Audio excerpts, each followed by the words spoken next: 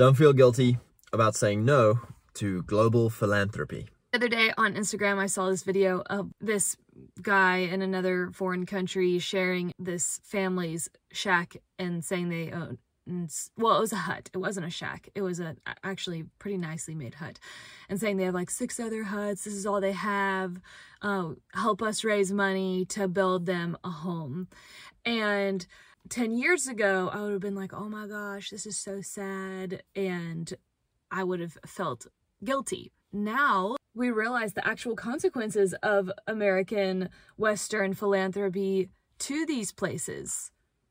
Yeah, so much of American philanthropy or mission work is all about coming in and giving handouts and then leaving.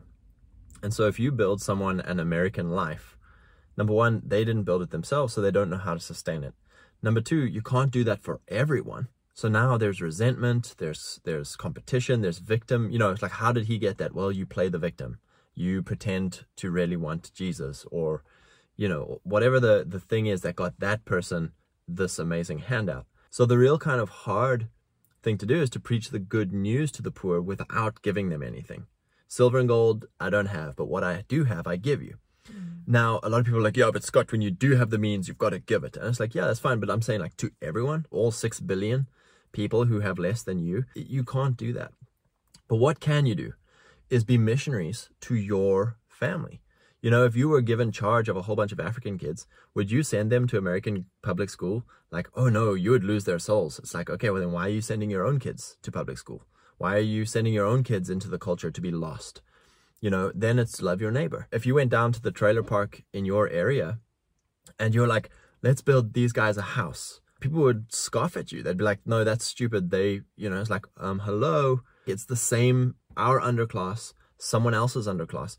It's the same dynamic again. We don't want to build a guy in a trailer park a house because, well, maybe he's content. Mm-hmm. Maybe his life choices led him to that place. Maybe, you know, if he wants a hand up, if he wants to be taught how to build a better economy, how to maybe, you know, skills, trades, that kind of thing. It's like, see, now you're understanding what it is to love your neighbor. Well, it's like, well, I don't like my neighbors, so I'm going to go to Africa, or I'm going to go to South America, or I'm going to go to Asia or whatever. So, and this is not to bash people who do that. Like, that's what we're saying. If you've got to be led by joy. Yeah.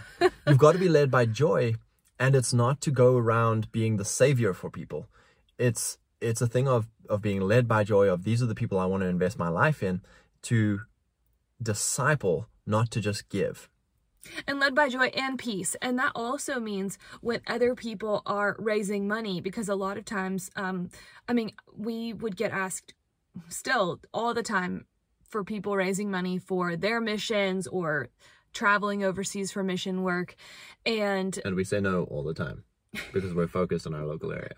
And if we had joy and peace and faith for the person's life, and we felt a conviction for what God's doing in their life, we would have no problem. And we do. There are times where it's like our heart is yes, like what God's doing in their life is 100%. We want to partner with that. There are times where like, is this just a glorified you adventure with the slap of a Christian mission work label on it so you can go travel the world? And that's fine. And like have other people pay for it. Like if that's what you want to do, whatever. But it's the whole using the name of Christianity for you to go have fun. And that's probably just an immaturity thing and a lack of discipleship to our youth, because most people's hearts in it are good and pure, but they just don't know any other way. And it's an industry. You know, philanthropy is an industry. People, you know, when you donate to a lot of these big philanthropy organizations, it's not 100% of your money going to the poor person. It's like 80% of your money going to administration, salaries, all of this buildings, stuff. And then like 20% of the money goes to actually, you know, feeding the poor or whatever it is. So what we want to say is a different way of mission is your own life. You are a mission. You are a agent of God in your area. And the two biggest things that you need to focus on are family, lifestyle, and economy. That is where you change, you disciple a nation. You know, if your kids grow up to fear the Lord and love the Lord, and if you have an economy, because why are all these places struggling? Why do people have to go on mission trips to Africa? Why do people have to go on mission trips to South America? Is because the economies are broken.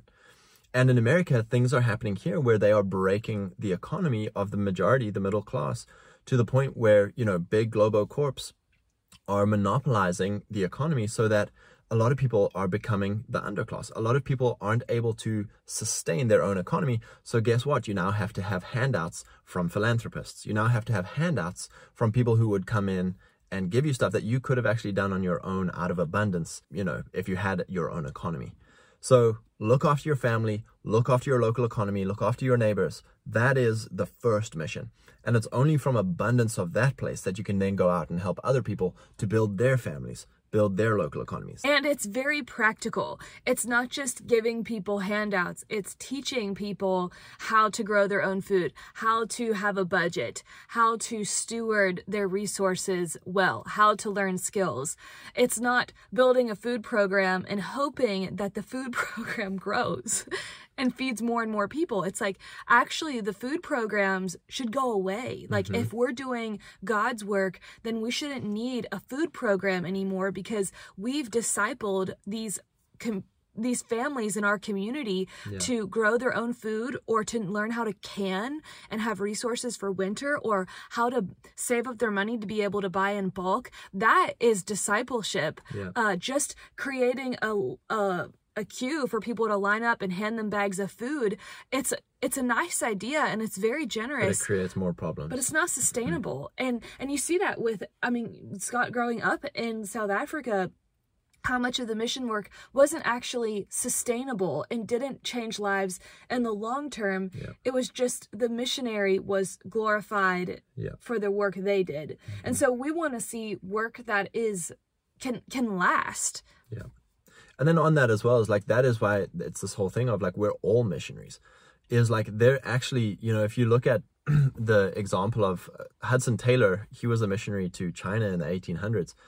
He never asked anyone for a penny, because he's like, I believe in God and God will provide for me.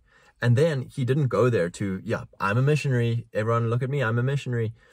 No one knew, because he went in there, he literally became a Chinaman. He changed his clothes, his language, everything to become Chinese, to reach the Chinese. And by the end of his life, instead of, the missionary's gone, everything falls apart. It's like, no, he literally raised up Chinamen to go and do Christianity, go do the works of God, go obey Jesus, become discipled. And so that when he died, it was like, thank you so much, but we're carrying on. And he's known now, but when he was alive, he had no glory. Actually, his name was slandered, and he was made to be a fool. He was ruining the mission industry. You know, he was ruining the grift for a lot of people.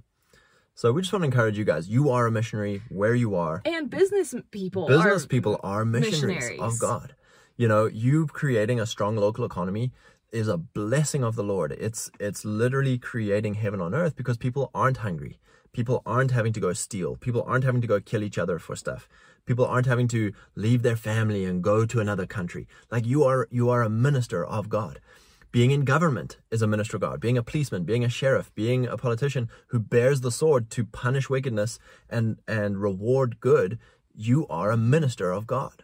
You're a missionary. Don't be guilted into focusing on other people's problems when you're actually doing a good work where you are right now. Be like Nehemiah. Like, I cannot come down. I am building a good work here.